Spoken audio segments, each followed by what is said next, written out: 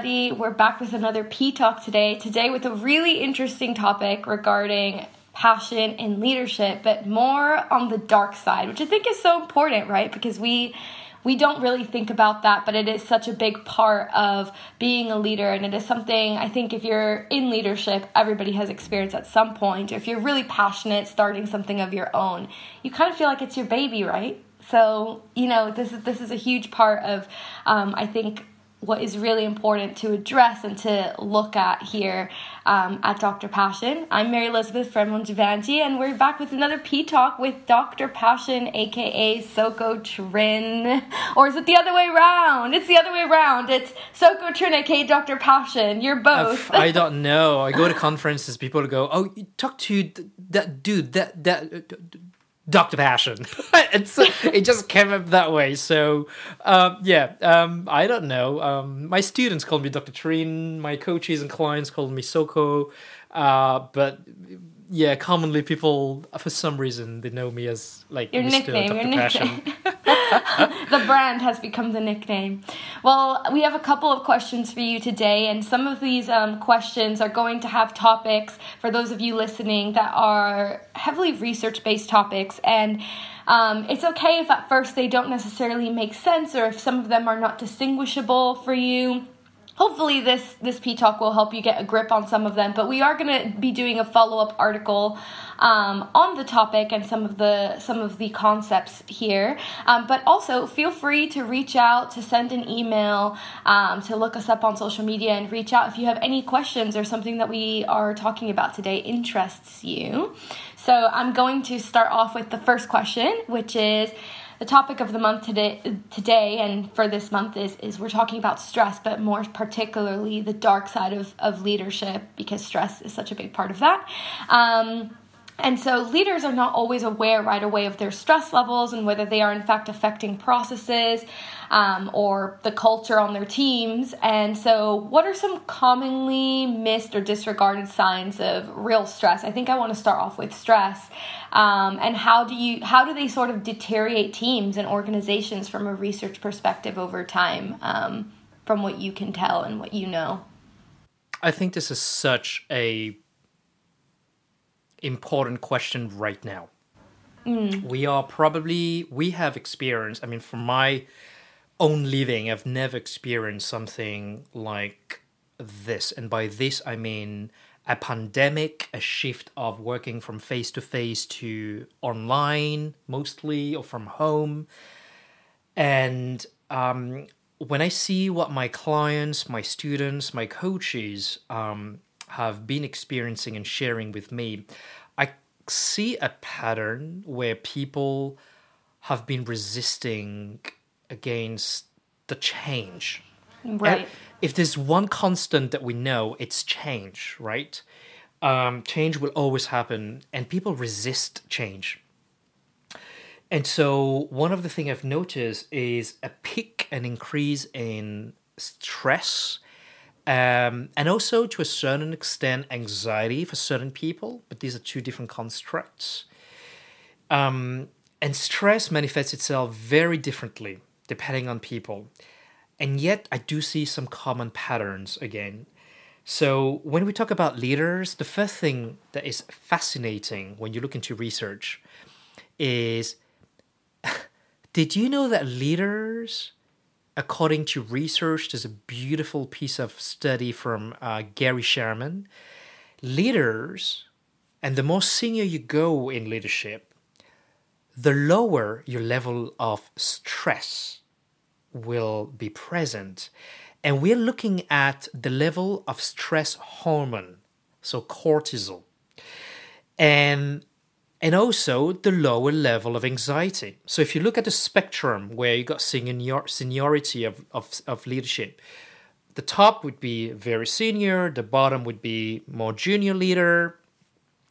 The higher you go in that spectrum, the lower your level of stress and anxiety.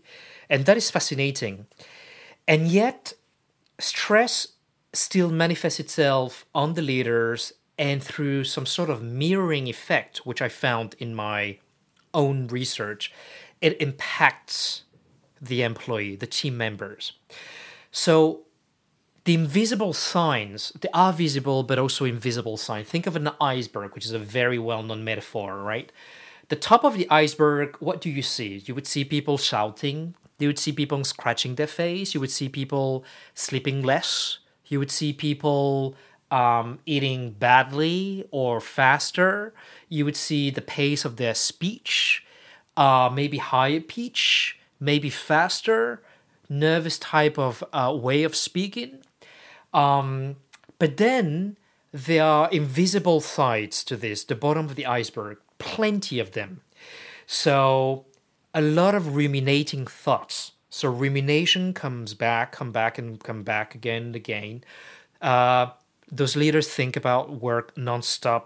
They bring work back to home. They've got their phones switched on. They feel the urge, the need to check the emails, and they sometimes don't even think about it, but they automatically have this ruminating thought about, gosh, the project, the team issue, and so on and so forth.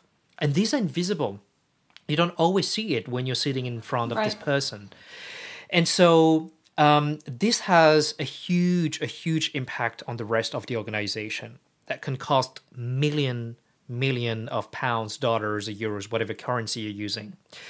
Through a mirroring effect, employee also perceive and got transferred part of that stress. Through a mirroring effect, employees start disconnecting themselves from the leaders. And think about it, when toxic behaviors manifest themselves on the leaders, they stonewall, they start blaming, passive-aggressive, what else? Well, you name it. Those typical toxic behaviors and toxin, then the employees start disconnecting emotionally from the leader. And this is where you start seeing things like drop or a huge reduction of number of top talents. So the churn rate, would increase. Top talent retention would be a challenge. People start delivering less. And also the employee and the teams will also experience themselves stress. So quite a few visible but also invisible way to see stress on leaders and on their teams. It sounds like organizational doomsday, and I think as I'm listening to you, just also being a positive psychology person with a background in that, just thinking about what you're saying is making me think about how, yes, this sounds like a doomsday scenario, but at the core of this is the reality that some of these things are subtle sometimes, and they can evade leaders. So I think that's also a really big piece of this, is you're talking about this mirroring effect, but we're also talking about the subtle ways in which we sort of do that in teams over time. That kind of leads me to my second question, which is I wanted to talk a little bit about the tipping point where a leader goes from being aware, like I said, some of these things are subtle sometimes, from being aware that they're in a harmonious state of leadership or of passion, to the dark side, to the obsessive state of passion. What are some of the most maladaptive outcomes to pin down, and just tell us a little bit, because again, maladaptive outcomes is fairly research-based sort of concept. So talk to us a little bit about that. This is a great question, and I think it's so current, as in it's right now in many places in the world. First, I have to take a step back and very briefly explain how passion works. That could be days in itself, but I'm going to do that in literally a minute or two. But passion is a construct in itself. You could measure, you can scientifically define this. And according to Professor Virant, who spent a huge part of his life investigating passion, there's two types of passion that are observed. One, which is, call that the nice one, the positive one, to oversimplify it, harmonious passion. So that's a sort of passion that has been generated when you had the autonomy to decide the life that you have, the way you think, and so on and so forth, leading to a lot of positive outcomes. So you're very passionate about, let's say, playing the piano. And then suddenly you start going on YouTube and you check out piano lessons in different languages, and you go to concert, and suddenly you start learning Italian or Spanish or French. So this positive collateral impact when harmonious passion is present. People feel better as well, they're happier.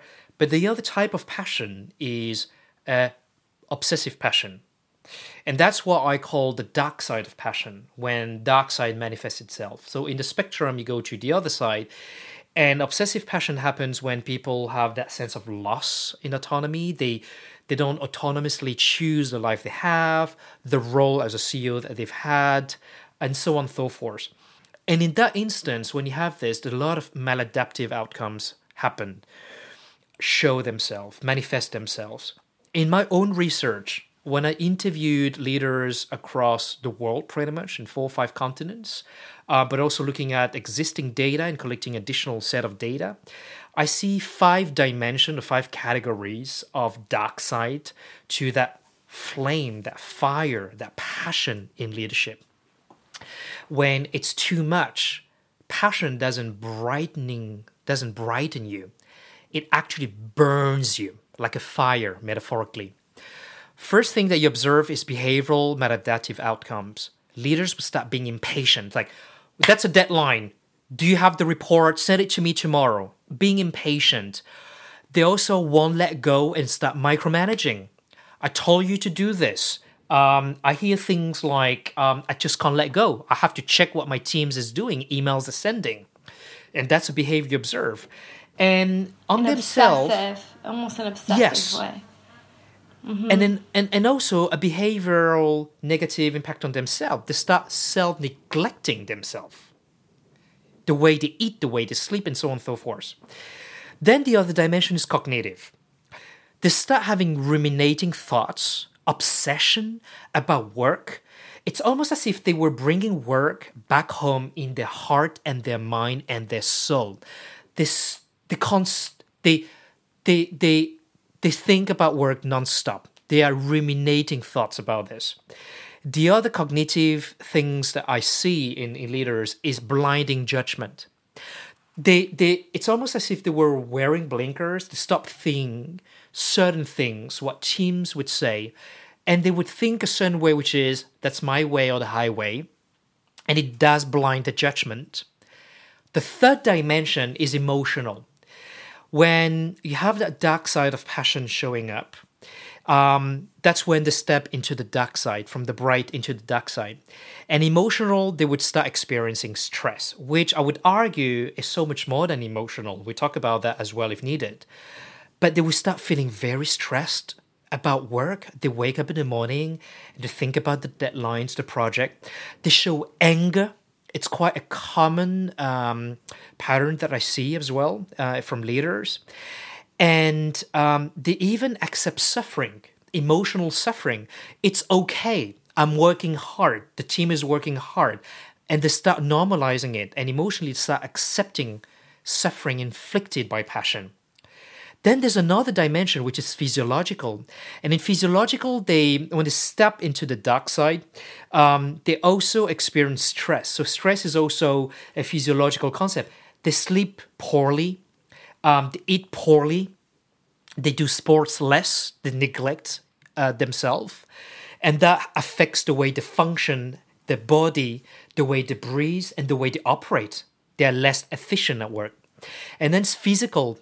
And that you see that in, for example, artists, ballet dancer, when they're so obsessed about their dance, their craft, they start accepting suffering. I mean, there's a beautiful movie called Black Swans, where Natalie Portman is suffering, possessed somehow by her passion for ballet dancing. Yeah. And she starts normalizing and accepting the suffering in her feet.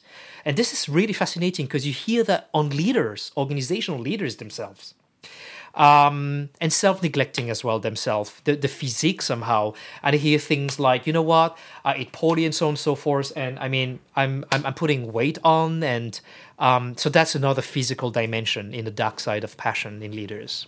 It just, like listening to you, I was just thinking just now, I was giggling a little bit because I was like, there you go, leaders, go watch Black Swan. And if for some reason your heart can relate and empathize with the Natalie Portman Black Swan character, maybe it's time to evaluate your stress levels.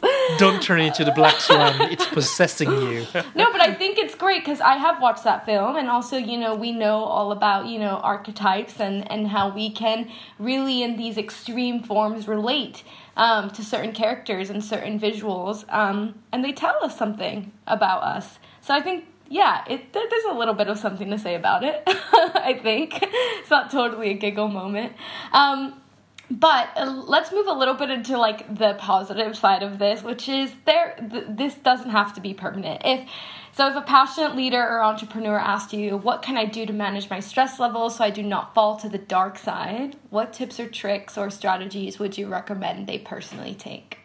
Gosh, that's such a great question. I got at this question a lot of time when people say, oh gosh, I didn't know. You got this a concept called blind spot. Johari Window is a very well-known coaching tool, but you also use that in so many more disciplines than coaching.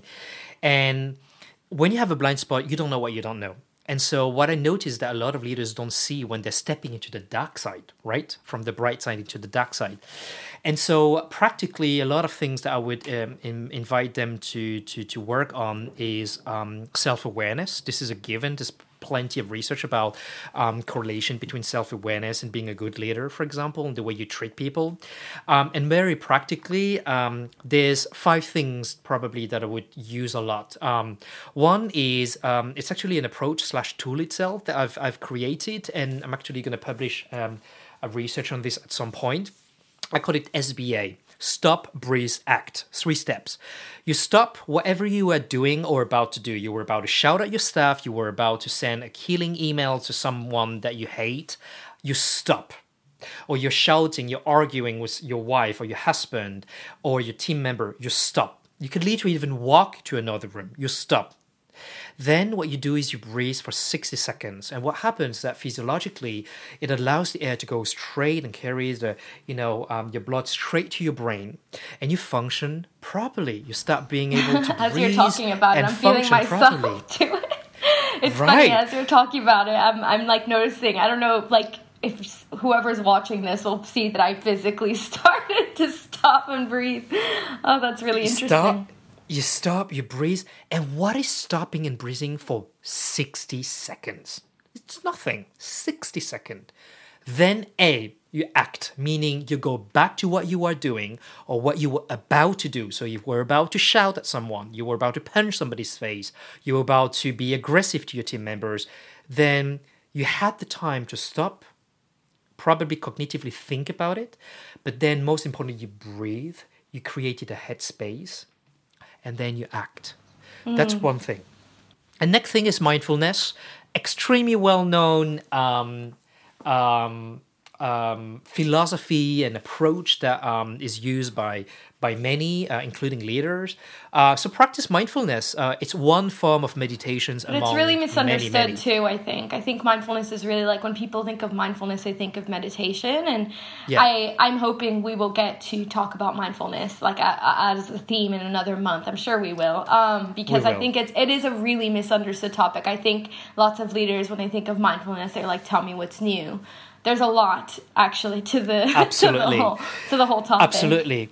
And you're absolutely right. And mindfulness now is more and more well accepted, welcome in organization.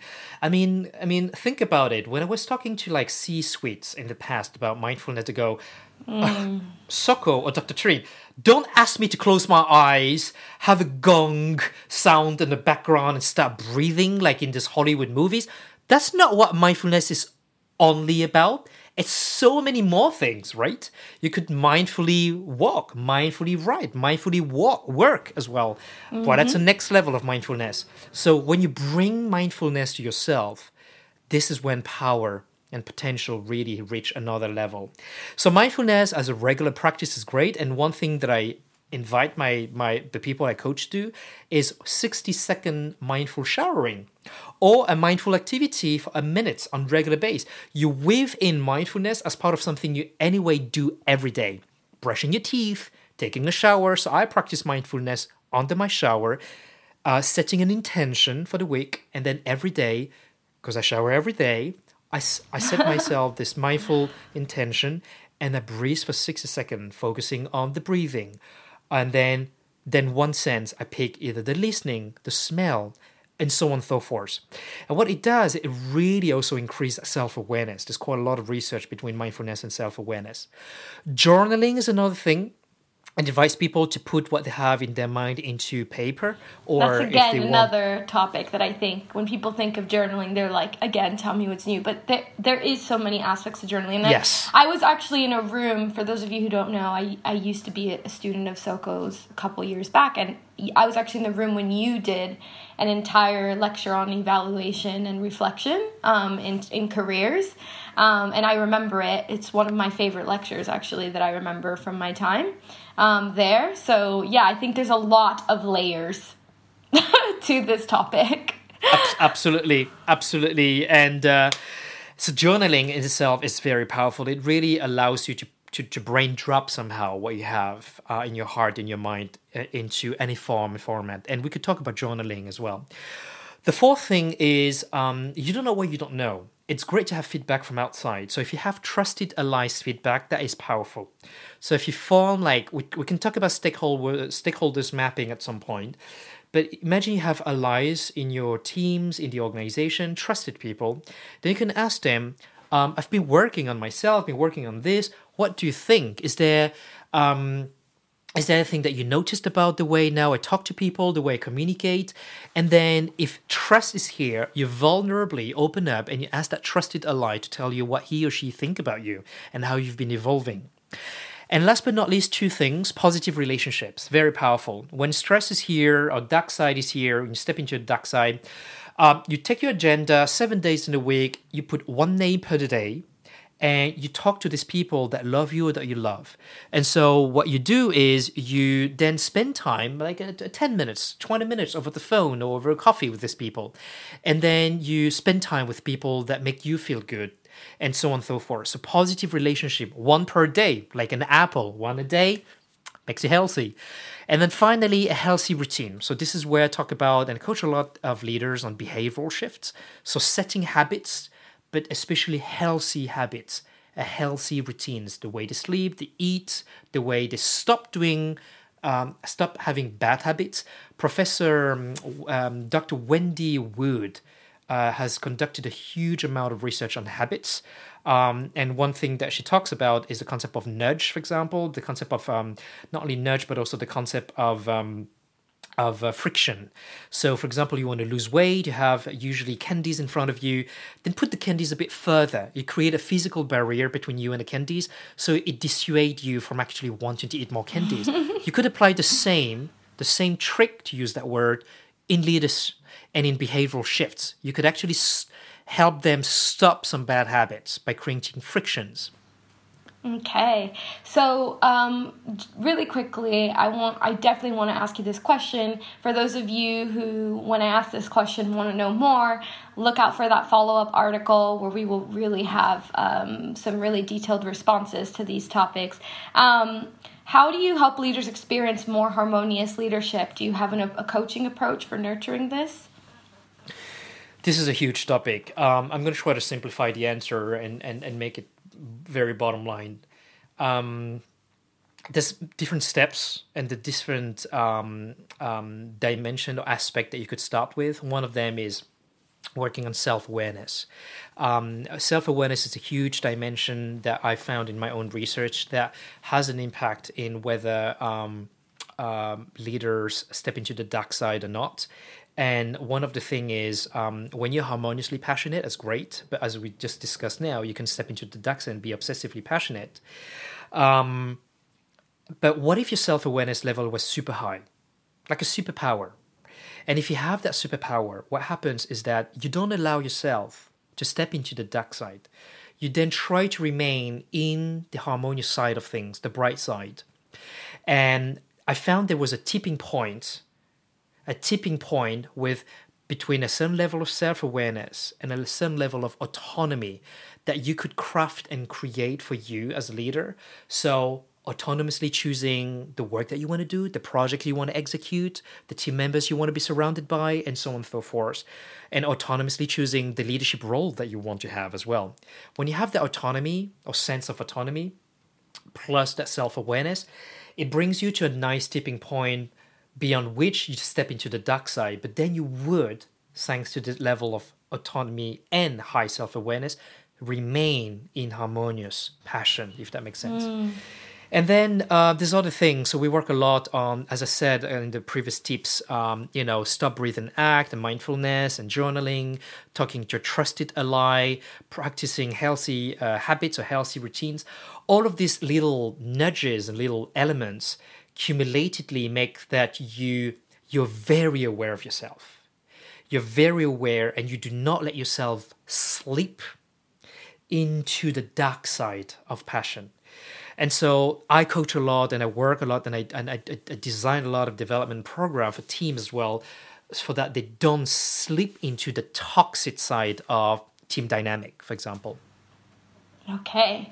Well, that's all we have time for today. But like I said, if any of you are interested in these topics, I mean, I love talking about all of these things, and some of these concepts, like I said, are multi-layered concepts, and there's, certainly here at Dr. Passion, different ways in which we approach them and create solutions for topics like this, specifically stress, which is, a common thing seen in leadership. So if you're looking out for more content, more information, please feel free to reach out to us. Again, thank you for listening. I hope you enjoyed the chat. If you did, share, like, subscribe, and please join me for the next one.